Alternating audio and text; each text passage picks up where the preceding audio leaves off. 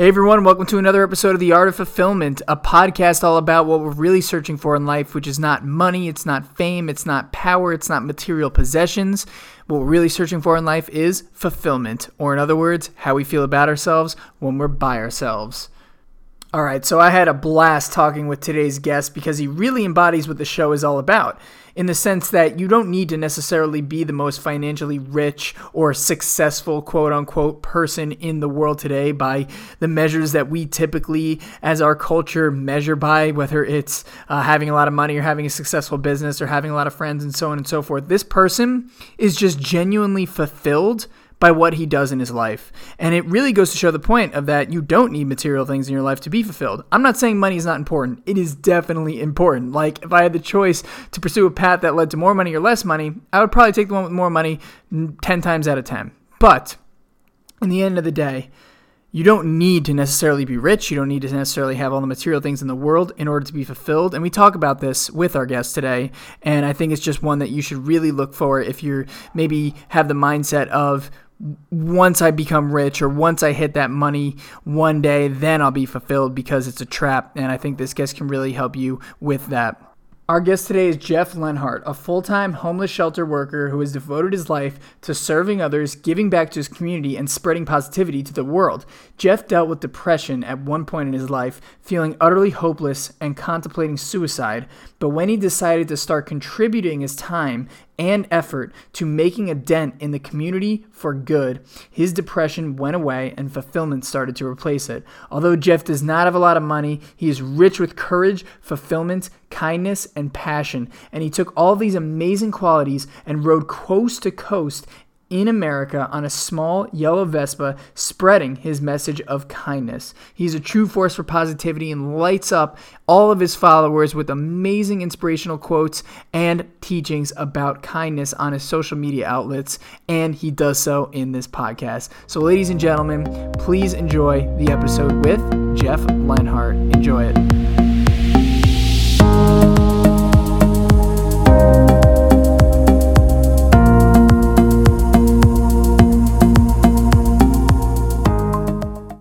Okay, guys, so we're here with Jeff Lenhart today, and I'm excited to speak with him. How are you today, Jeff? I'm good. How are you? I'm great. Thanks for asking. Thank you so much for coming on the show. It's so exciting to speak with you, and I'm pumped to speak with you and to share all your knowledge with our listeners today. So thanks so much for coming on. Yeah, thanks for inviting me. Absolutely. And so one thing I want to point out is, if you guys have listened to the Leon Logothetis podcast, I actually met Jeff through Leon, and Jeff had a very similar journey in which he went from coast to coast on a Vespa in the United States. And he was basically going out and promoting kindness. Same thing like Leon, little different on his own spin about it. But what I loved about the story, we were talking offline about this event that he did. Basically, everyone told him he was crazy for doing this, but he did this anyways. And that's kind of symbolizes a lot of our dreams, right? Like, our dreams can be crazy, and a lot of people will tell us not to do it, but you got to be more like Jeff and just and really just grab it by the horns and just go for it. So Jeff, from your eyes, when the people were telling you not to do this thing and you were crazy and people were just doubting you, what was it that really allowed you to break through that and to go on the mission that you really wanted to do, because it was such a huge dream for you and something that you thought would fulfill you? About 3 years now, I felt like I'm living in a bubble in Dubuque. I love the community where I live, but as I told you before we started this conversation, I don't have a car by choice in Dubuque because I can't afford it. So for about 3 years, I felt like I'm in a bubble. Like, I feel like I got involved in the community in 2011 when I moved here right away, and got out of my comfort zone that way and got to know people and got connected. So I feel like I'm in this bubble in Dubuque. And don't get me wrong, love the community, but again, I feel this bubble whenever I'm around town and home reading at night and not doing anything. There's just a bubble in my life, I feel. So to escape that bubble, I didn't want to copy Leon Logothetis, but I wanted to do my own journey as a way to escape reality in a way, escape my current life, and just meet complete strangers, see parts of the country that I'd never seen before, if I could make it anyway, because I doubted myself, even though I tried to act confident on the outside. So yeah, people acted concerned, but I'm like, I'll be fine. I'm like, not too worried about it. The police chief in Dubuque asked me last July, they're like, have you ever your current vessel, have you ever taken out on a long distance trip? I'm like, nope, never have. Um, and I'm like, but like, it'll be fine, Chief. Like, it'll be fine. And a lot of friends and family said the same thing. They're like, are you sure you really thought this through? I'm like, yep, like it'll be fine.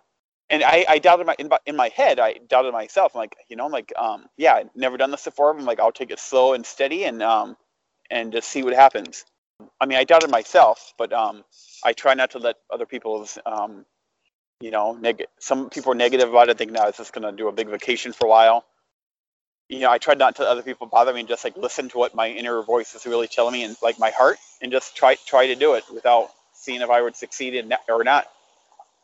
Yeah, definitely. No, I love that. I love how you said it, just follow my heart, because usually when we listen to the people who are, and in some cases they can be logical, right? Like saying like taking a Vespa across like the United States, like that's crazy, but that's thinking from the head, at least in my perspective. And I love how you said thinking from the heart, which is awesome. And it's something that a lot of people don't do nowadays because we're such a intellectual culture, so to say. So where everything is prided off the head.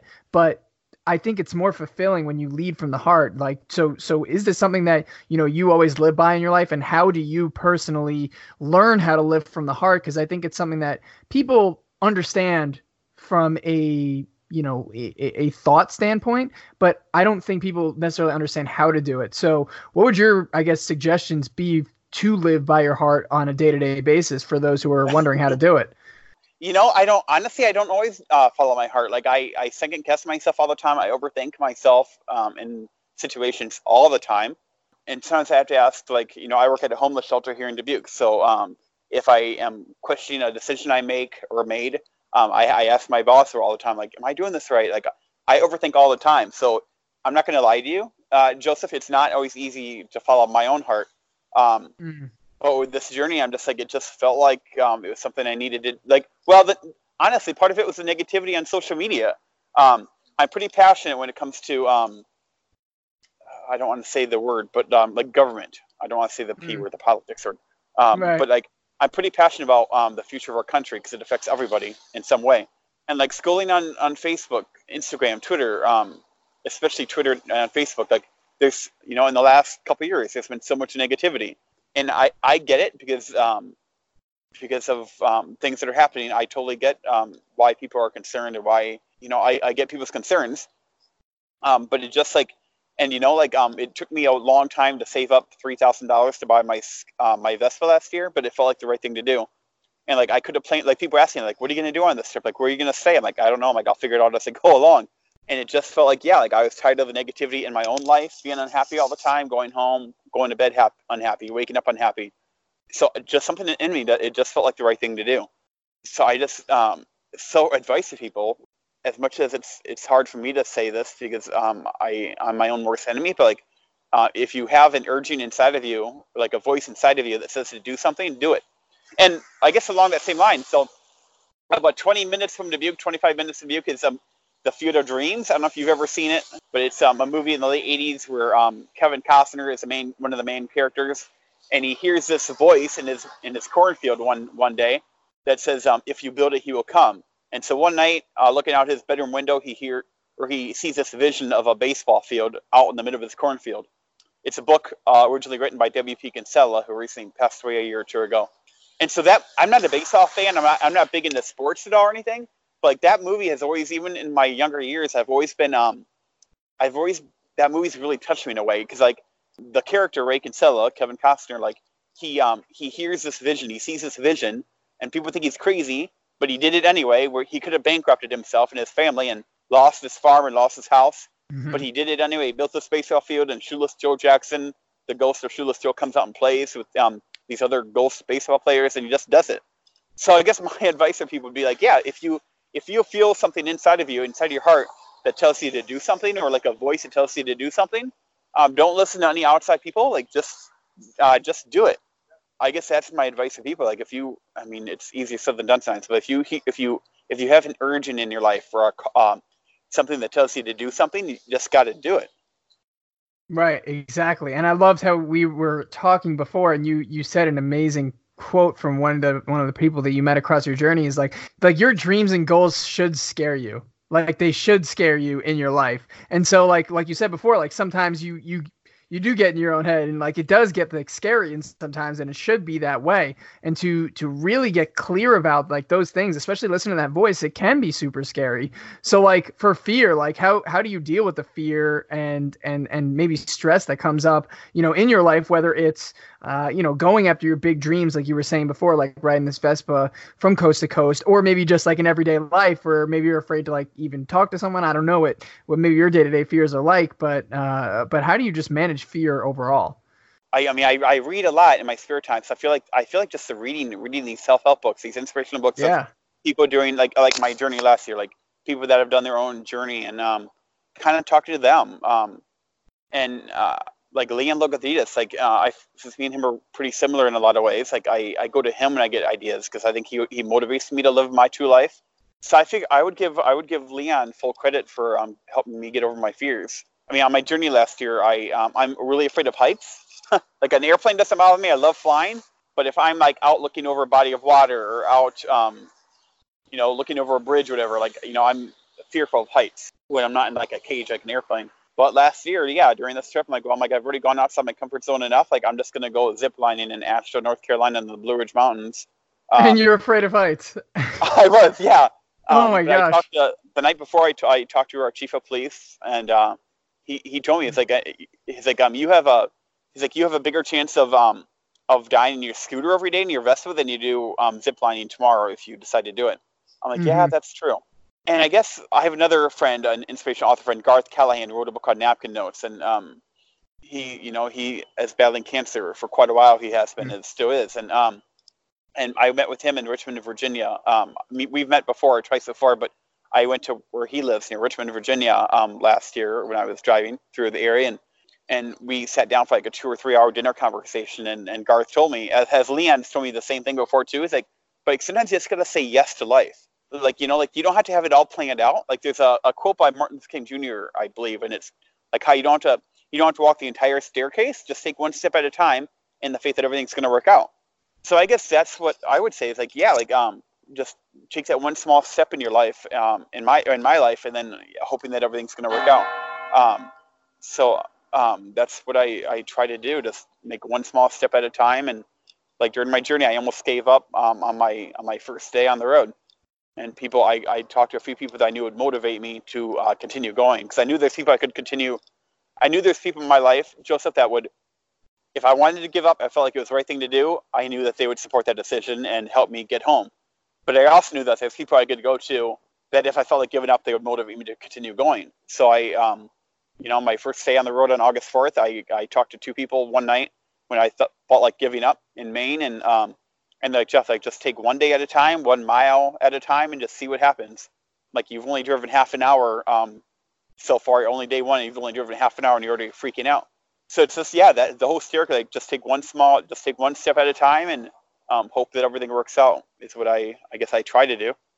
Right. Oh man, I love that answer. And I just want to like just unpack all of that great stuff like for our listeners. It's like, one, like you said, that Leon really helped you, and I totally agree in my own life, like to learn how to be more courageous and be more myself. Like I've gone to, mentors in my own life, whether it be direct mentors or just reading a book, right? For example, like you can learn so much just from reading a book from people who have like gone through that fear before, and really just find the strategies in order to implement in your own life so you can get the same result as they did. I mean, that's exactly what we're doing with this podcast, and I love that you brought that point up. But also on that second point where you said, there's just 3 ideas that I just loved about that. Number 1, taking the small steps forward, because usually the reason why sometimes people get so scared is because they're looking at the huge picture and all the steps that they have to take, right? If you look at a staircase that's like 2,000 steps and you're like looking at all 2,000 steps, you're going to think, well, shit, this is going to be pretty tough. But if you just focus on one step at a time, like you said, it becomes so much easier, right? Whether it's, you just work on, one Instagram post that you want to do for the day, or you just focus on the one page you want to write of that book, or the 1 mile you want to run out of that 50 or whatever, anything like that. So I love that you said that in there. And the other thing too is just having the faith, right? Like having the faith that things are going to work out is so important, because it all starts with belief, right? Like if you don't believe that you can do it, then you're right. but if you believe that you can, you're also right. And I know it's so cheesy, but like, and we hear it all the time, but it's just so true. And I love that story that you said there, that really hammered that point in. I love your positivity, and I think it's so awesome. And it's so awesome even more to an extent when you weren't always that way, because I love transformation stories, and I love people who can turn their mindset around in a way that's going to help them. So I know that you've said that you struggled with depression before, and you were in a pretty bad place, like mentally, at one point in your life. So what did you specifically do that allowed you to get out of that depression and be the fulfilled person that you are today? I moved to Dubuque in 2011. May 31st, 2011 was my first night actually living in Dubuque. I grew up about 45 minutes west of here in a small town, like 4,000 people. I've always loved Dubuque. I mean, it's the oldest city in Iowa, so it's really historic, and there's just a lot to do in Dubuque. And the old buildings is just, I love the downtown area, which is where I am right now. So I moved here in 2011. I had just broken up with my ex-fiance. It was an unhealthy relationship, so I broke it off earlier that year, and then I just fell into this dark depression and moved to Dubuque on a spur of the moment thing. My parents wanted me to move to Arizona with my grandpa because my grandma passed away of leukemia that January, and then 2 days before we were supposed to go, I had this voice inside me saying, like, you need to move to Dubuque for a while and see what happens. So I moved to Dubuque a few months later. A few months later.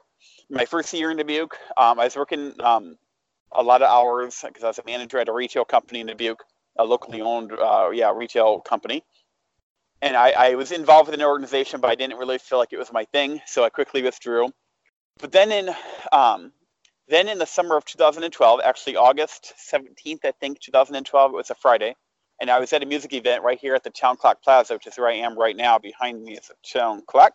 So I was right here, actually, in 2012, at a music event called All That Jazz. Honestly, I had a little bit of liquid courage inside me. I had like one or two drinks of an adult beverage inside of me, which I don't drink a lot. But and I saw by the stage before the band started, I saw the mayor of Dubuque, Mayor Roy Buell. Prior to that moment, I had never met him before. Like Dubuque, 60,000 people, and to go up to a guy that essentially runs your city, a city of 60,000 people, like I don't think if I had not had two drinks inside of me, honestly, Joseph, I don't think I could have done that. So I randomly walked up to Mayor Beal. I'm like, my name's Jeff. I moved here last year. I'm like, what can I do to get more involved in the community? Because like on days off in 2011 and early 2012, like on days off, I would just stay home all day. I would sleep. I wouldn't eat or anything during the day. I wouldn't watch TV. I'd just literally stay in bed all day long and not do anything. And I was just sick of it. Like I'm like, if I'm going to sleep all day long, this is my thinking. I'm like, I'm also be dead. Like I'm just sleeping my life away, and that's no fun to do. And so anyway, so Mayor Beal recommended that I apply for a spot on a city board or commission, which is a volunteering role. They meet like once a month. So a few months later, I applied for a spot on the Human Rights Commission in Dubuque, which I feel strongly about diversity, inclusivity, equality. I spoke at a city council meeting November 5th, I think, in 2012, and then 2 weeks later, then at the next city council meeting, then they voted me on. So it's really that night I actually got appointed by the city council. It was really that moment. I remember walking home that night at an apartment I was living at. And I kind of told myself, like, Jeff, like, you don't have to sleep your life away anymore. Like you're going to get involved with the Human Rights Commission, at least serve a 3-year term at the very least. And and hopefully I'll make a small impact in the community and meet people along the way. And so that's really, I always give Mayor Beal credit for, honestly, I think he saved my life, because there was times when I felt like giving up in life. Like, I'm like, there's parking ramps, really tall parking ramps downtown. Like in 2011 and 2012, I thought about going to a park ramp and jumping off the edge. Whoa. And there was times that I'd go up to the very top and I'd look over and I would just start bawling, and then I'd go home and just go to bed crying that night, and decide not to jump off, which is obviously a very good thing that I did not do. So yeah, that's how really I got over it. And my best friend in Dubuque, one of my best friends, Bryce, he runs Toys for Tots in Dubuque, where he provides toys for 5,000 children in Dubuque and around the area for Christmas. So then that year, I was already busy with the Human Rights Commission and working a job, but then I started volunteering for him for Toys for Tots, and that's when just helping other people really helps me. Like a lot of people tell me, like, Jeff, like you need to help yourself before you can help other people. But that's, for me, it's that's how I deal with my struggles. Is I help other people. It makes me feel good inside, and meeting other people in the process. So that's a long story to tell about one question. But working, I work at a homeless shelter now. Got hired about 4 years ago, right on the spot, without having a college degree at all. Um, so like working for an organization where I can help people every day, and hopefully I'm making a small impact in a small way, that helps me out a lot. Oh, that's awesome. I love that because like one of the quotes that I just love to live by is the secret to living is giving. And I think that your answer right there perfectly illustrates that because you were in such a dark place, but at that moment it was like you weren't saying like what does the world need to do for me or like what is the world not giving me? Like your antidote was what can I give to the world and just having that impact. So I love this is one of the reasons why I love having you on the show is because we're not all about material success. And when I say we, I mean the show. The show is not about material success. It's not about who's got the most money, who's built like the businesses. It's about who's fulfilled in life. Because I believe that's the real riches and the currency that really should life success should be measured by. And I think that you got it. And to do that selfless act in the moment where really many people think that they need more for themselves is just absolutely amazing. So just to kind of dive deeper into that a little more, like what about giving is so fulfilling and helping others? I actually just like hopefully helping people in some way, maybe putting a smile on their face, but doing Toys at Tots since 2012 now. So a little over 6 years now I've been doing it. Like I told the local newspaper in Dubuque a couple years ago, I'm like, the fact that me and our volunteers were essentially playing Santa Claus, quote unquote, for 5,000 kids, and those kids you're probably never going to meet. But the fact that hopefully they wake up every Christmas morning and they have a bunch of toys from Santa Claus, and the fact that you're playing Santa Claus for these kids, and hopefully putting a smile on their faces and creating memories that they're going to remember hopefully for a while or maybe the rest of their life. That's just a great feeling right there. 4 years ago, I got hired at the Dubuque Rescue Mission, which is a shelter for only men, but we also help men, women, and children every day. And that helped me open my eyes even more about giving, knowing that everybody, like Facebook. I think a lot of people have facades on Facebook. Like they think they have it all together, and they think they have a perfect life. But like everybody in this whole world struggles in some way. There's no one perfect person. Everybody makes mistakes with their life. But some of us are better able to hide their struggles than others. Some of us have a good support system. Some of us don't. So like seeing these men and, if it wasn't for my family in 2012, I probably would be homeless right now or would have been, or maybe not even alive anymore because I would have taken my own life.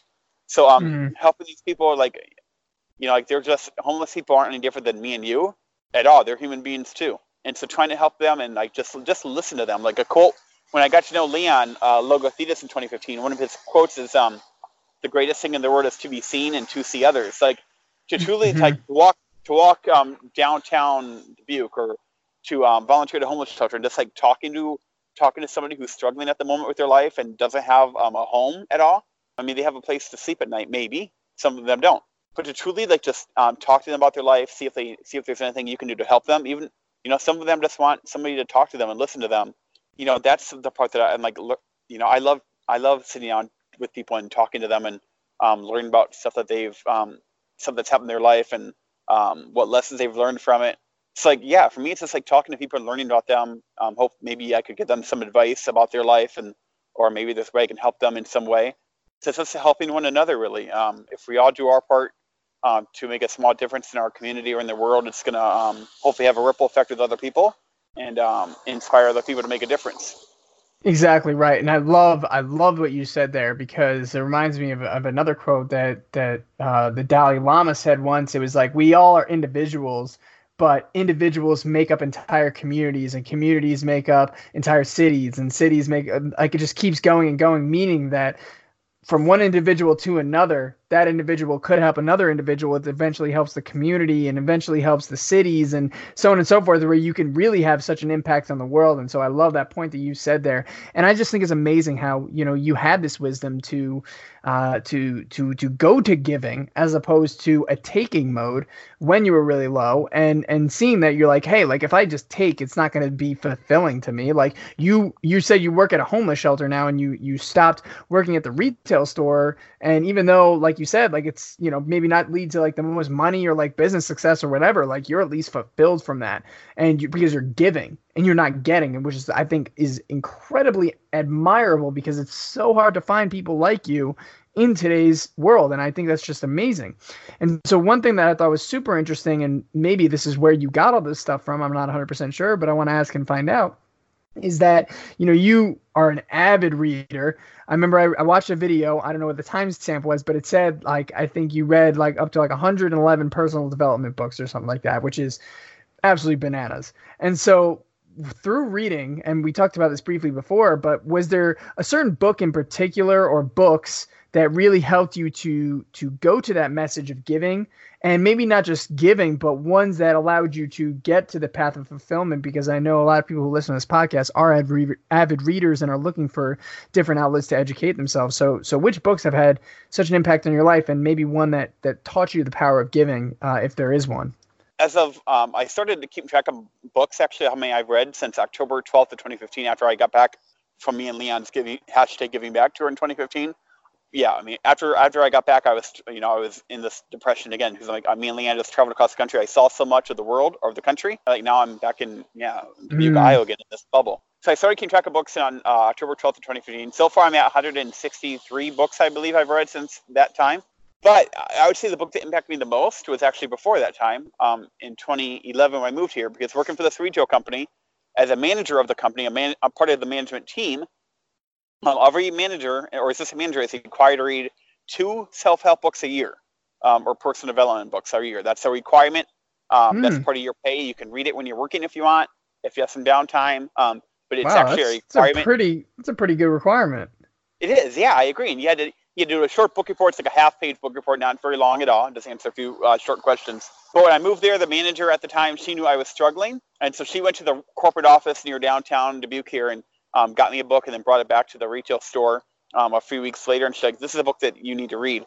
And it was a book called "Letting Go of Your Bananas," which is, might seem funny to you with the title, and it did to me too at the time. It's the author is called Dr. Daniel Drubin, who is a doctor near Tucson, and so it talks about basically, and again, it's been a while since I've read it, although I want to reread it, but when you go to the grocery store, Joseph, and you buy a bunch of bananas, usually, not all the time, but usually there's a bad banana, a rotten banana in a bunch. Again, not all the time, but usually. So basically, the book is about getting rid of your rotten bananas in your life. It's a great analogy, in my opinion. It really hit home to me, because like getting out of this negative, unhealthy relationship. Some of my own family have criticized me in my life. So like getting rid of that, those rotten parts of my life has helped me immensely. And again, it's been, almost 8 years since I've read the book now. But like, I still have several copies of the book at home. And so I would highly recommend that book for people. Other books have had an impact on me too, but that's the one that really helped me get out of my struggles. I moved to Dubuque.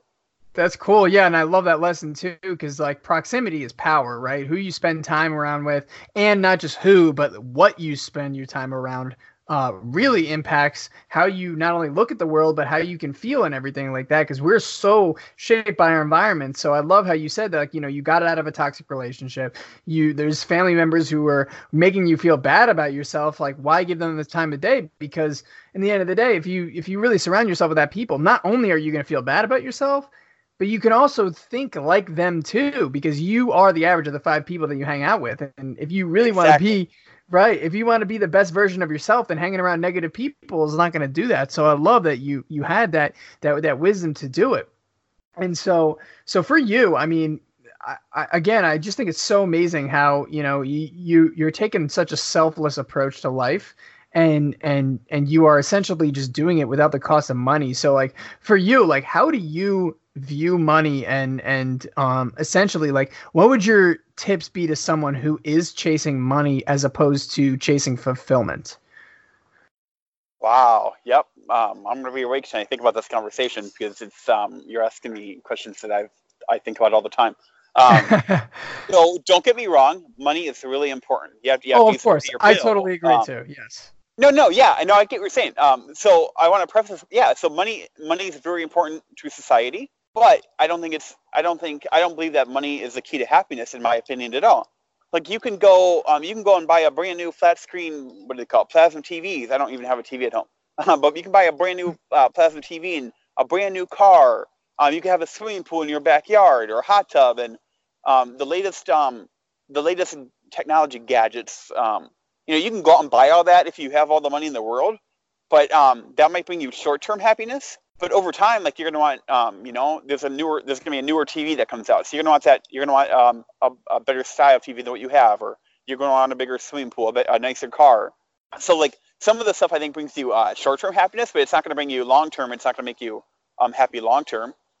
Some of the most compassionate and loving people and happy people I know are people that have very little in their life. And that might sound cliche. It might sound similar to what Leon says, but working with these homeless people, being with them all the time when I'm at work, like, a lot of them have not, they only have their clothes in their back, or like one bag of clothes or belongings, whatever, and that's all they have.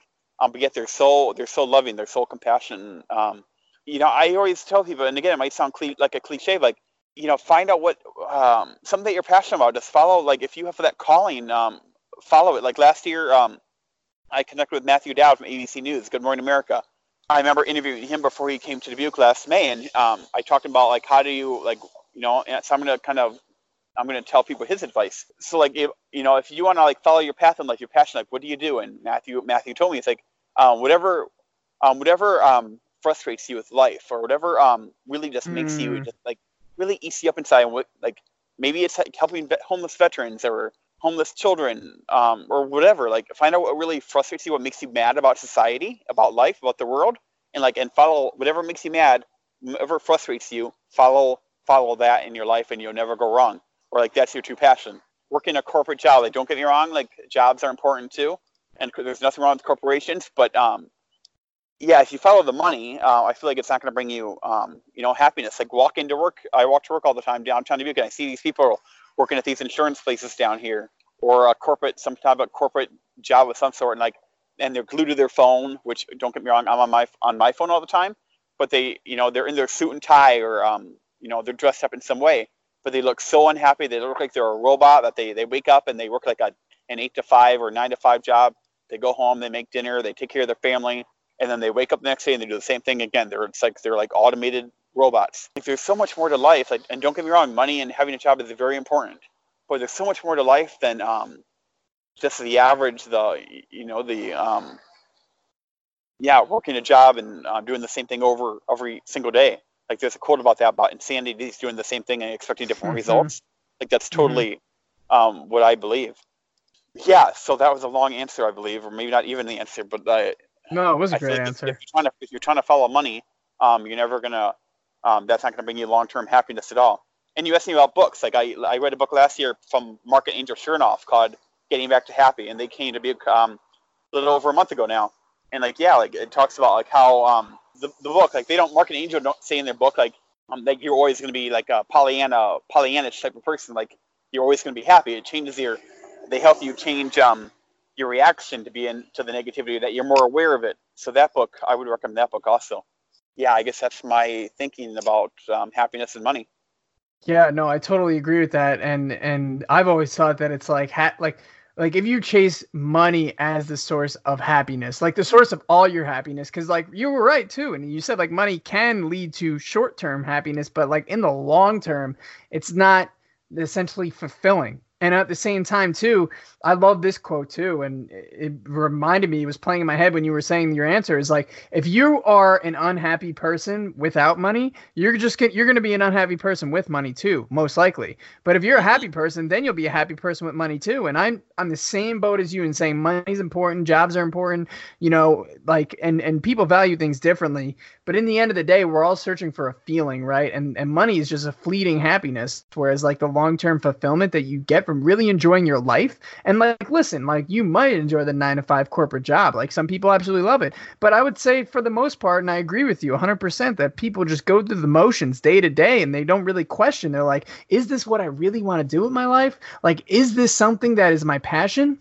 And then speaking about passion, your answer, I got the chills when I was listening to it, when you were like, follow what you are most pissed off about the world about, Because like that, if you like look at all of the greatest entrepreneurs, the greatest service people, people who essentially have changed their lives in massive ways, it was because they were frustrated at a problem.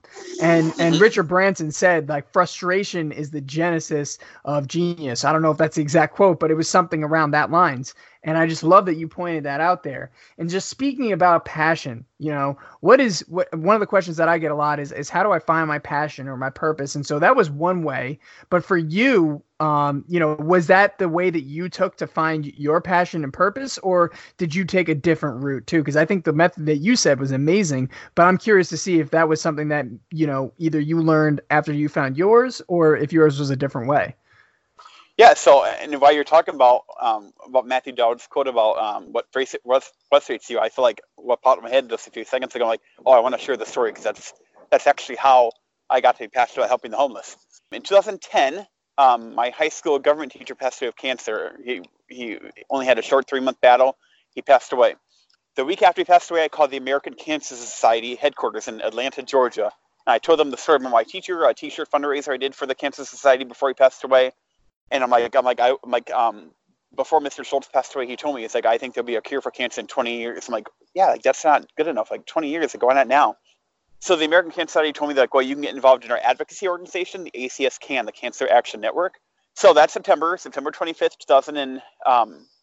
2009, the Cancer Society flew me to Washington, D.C. For National Lobby Day, where you go to Congress and you lobby for more money for cancer research. So I flew out there on September 25th, a day after my birthday. So I'll never forget that date. And before I flew out, I went to Best Buy here in Dubuque and I bought a brand new camera, like I think it's like $495. Small digital camera, but it was a good brand. So then I got to my hotel, which is right on Capitol Hill, the Grand Hyatt Regency, really fancy hotel, like a block from the Capitol. I'd never been to DC before either, by the way. That's my first time to DC. And I got to my hotel, I think it was around 3 or 4 o'clock in the afternoon. I took a short nap, woke up, got something to eat, I think. And it was probably like 8 or 9 o'clock at night. It was completely dark. I'm like, one of my favorite movies besides Field of Dreams is actually Forrest Gump. Like, when he's at the reflection pool giving the speech, and then his friend Jenny walks or runs in the in the reflection pool. Like, I just love that scene. So I decided to take a walk to see that reflection pool in person, to see the Lincoln Memorial in person. And I never, that night anyway, I never made it to the reflection pool or the Lincoln Memorial. And I got pretty close to the Washington Monument, which isn't far away from the reflection pool. But I was pretty close to the Washington Monument, and I heard this noise, this rumble. And I had the camera in my hand, not in a camera case. I was carrying it so I can take pictures. And I almost dropped it, which would have broken it.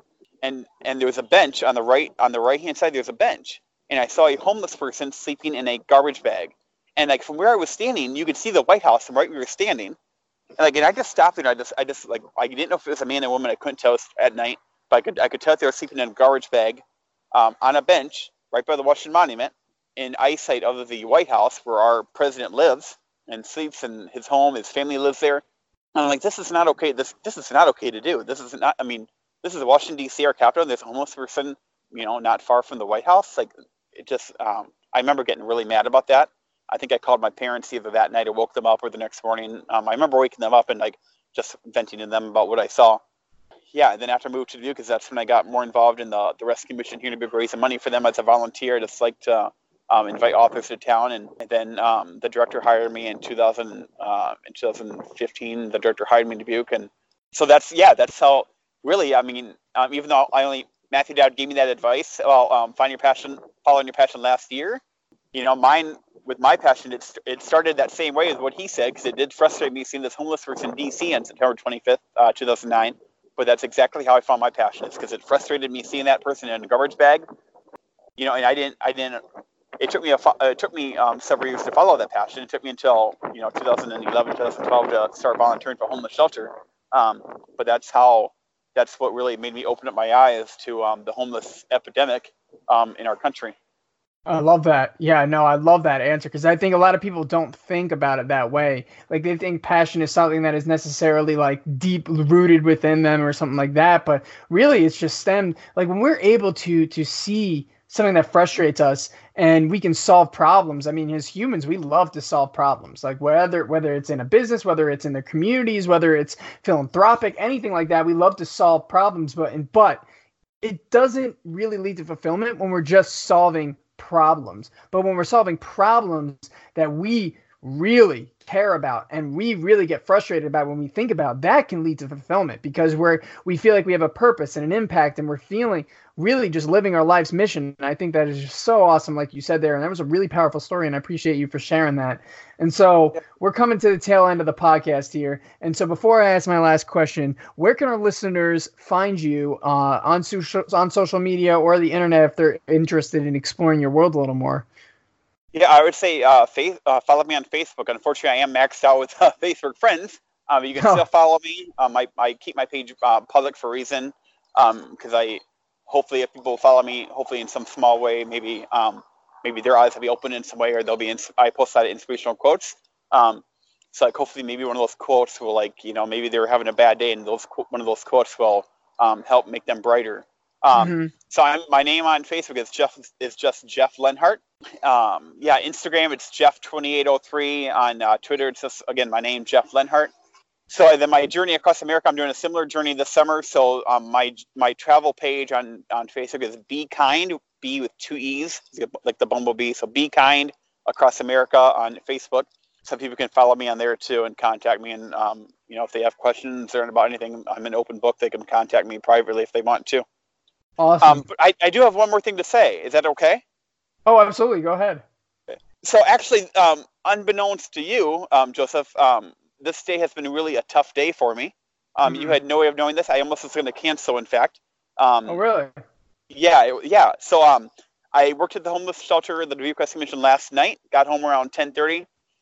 Had to wake up and be there at 9 o'clock this morning. And there's one resident. I mean, we have 35 residents on an average night. And there's one resident he's been living with us ever since October of last year.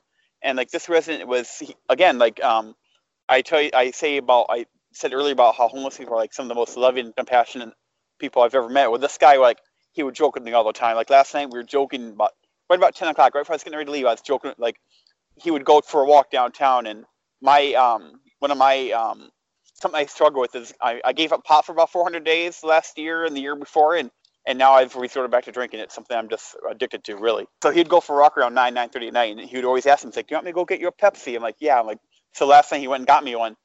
And about 10:15 this morning, a guy pop, not pot. Pop, yeah, I'm so sorry. Yes, pop. I was like, yeah, some people call it soda. Oh, I thought you said that's funny. Anyways, keep going. So sorry. I didn't interrupt you. No. Some people, I mean, in different parts of the country, they call it soda or Coke or whatever. But yeah, pop, like Pepsi. Pepsi's my weakness. So last night he got me a Pepsi. This morning I get to work at about 10:15. I'd say about 10:15. One of our staff members working in the shelter during the day today, he called me on the phone in the intercom, and he's like, "Hey, can you come up to the shelter?" I'm like, "Yep." So I went up one flight of stairs to the third floor where the shelter, where the beds are at. I'm like, "Yeah, like what's up?" And he was like, "Me and you have to go into Melvin's room." He's like, "He's not responding to me." Because we had the Orchid Man came and he sprayed in case to prevent it from bugs from coming into the mission, bed bugs. He's like, we went in his room, me and the Orchid Man. He's like, he's not waking up, and usually this guy, he snores pretty loudly, and we didn't even know he was in his room. Like he wasn't making any noise. Like I tried to yell at him and wake him up, and he's not waking up for me. I'm like, oh, so then I realized it's kind of an emergency. So I ran in his room with the staff member, and I could tell something was not good. And me and the staff member, we both yelled at his name, like Melvin, trying to wake him up. And we looked at him I told the staff member, he's not breathing. And so then I called 911 right away. And it turns out we all of our staff members and the EMTs this morning, we think he passed away sometime last night. We think he passed away several hours ago, like probably around 11, or we don't know. He was dead for a long time. And so it was a tough day today. But like this guy, I remember my last memories of him was me and him joking around about my pop, him buying me a Pepsi. That was my last memory of him. And so I don't know why I even told you that story, but it's just, I guess we can all, if we all do our part to make a difference and to make someone else's day, that could be the best part of that person's day is giving up someone else a smile or joking around with somebody, making them laugh or whatever. Right. And so honestly, I don't know why I told you that story, but it was something that I thought needed to be said because this guy, like, yeah, he was a homeless man, and but like that was a memory that I'm going to hold of that guy forever. It's like I know he had a good heart inside of him. Like, he had struggles like we all do, but he had a really good heart. So I'm really sorry for adding on to your podcast, but I thought that needed to be said. I love that. No, I'm so glad that you did and first of all, I'm so sorry that, he had to go through that. I can't even imagine how tough that, gosh, I've never even been in a situation like that, so I can't even imagine it, but I can only imagine how so tough it is. And I want to thank you so much for coming on this podcast still, even though you're doing that, because, like, man, a lot of people wouldn't, and it's just, I'm really grateful that you were able to, but also just, my condolences out to you, because that is just a heartbreaking story. But I'm so appreciative that you shared it, because it showed that, even though, this man just, tragically and horribly passed away, he made an impact on your life. And that was probably one of the last, things that he did in life, and he was happy. And I think that in the end of the day, like you even said, like, you were laughing, like, even though, like, this tragic thing happened, you were laughing and just smiling, thinking about this man, and knowing that he's had an impact like that, even though his time was just tragically cut short here. I mean, that's just a beautiful thing, right? Because he made your life better, and by doing that, you shared his story and shed some light with me, and he impacted my life, and now he's impacting the lives of everyone listening to this podcast. So I think to take away from your stories twofold. Number one, like, the littlest things in life can make the biggest difference. And number two, just being grateful for the little things in life, right? Because, even when they're conversations with our family members, our friends, we don't know how long we got with them. And to see that you were just so grateful for that small little conversation, I love that. I love that so much. And I thank you so much for sharing that story. Yeah, you're welcome. Absolutely. Well, on that note, I mean, my last question here, I know you've already answered this very times before, but just to summarize again, what does fulfillment mean to you, and what fulfills you in life? Oh, good question. Because I looked up your podcast a couple weeks ago. I obviously knew your podcast about fulfillment, and I thought it was very, very much. I even posted on Facebook, got a few comments. Oh, thank you. I appreciate that. Yeah, I actually just copied. I did a screenshot of your description and I posted it. And I didn't get as many comments as I hoped, but I did get a few comments about fulfillment. So just about following your heart. Following what that voice inside of you. Not trying not to listen to the outside voices, outside people, people that haven't walked in your shoes. Just following your heart, your inner voice. If you hear a voice inside you telling you to build a baseball field in the middle of your cornfield, then do it. So I would say that's the simple answer. It's just following your heart and and that you'll never go wrong with that. I love it. Jeff, you're awesome. Thank you so much for coming on the show, man. I really appreciate it. And all the best of luck to you in the next travels that you got going on, because that is absolutely awesome. So thank you so much, and best of luck with your travels. Keep in touch. Thanks so much, Joseph. Will do. Thank you so much. Thank you so much for listening to this episode of the Art of Fulfillment podcast. I'm so grateful for your time and your willingness to help support this amazing mission we got going on. I would be so grateful if you can rate and review this podcast, because it helps us to reach more people. And if you have any other questions about fulfillment, meditation, living out your passion, anything of the sorts, feel free to follow us on Instagram at Meditation for Millennials. Feel free to follow me on Instagram at Joe Corcione, and feel free to send us a DM with any question, and we'll be more than happy to answer. Thanks so much again, and we hope to see you next time on The Art of Fulfillment. Have a great one.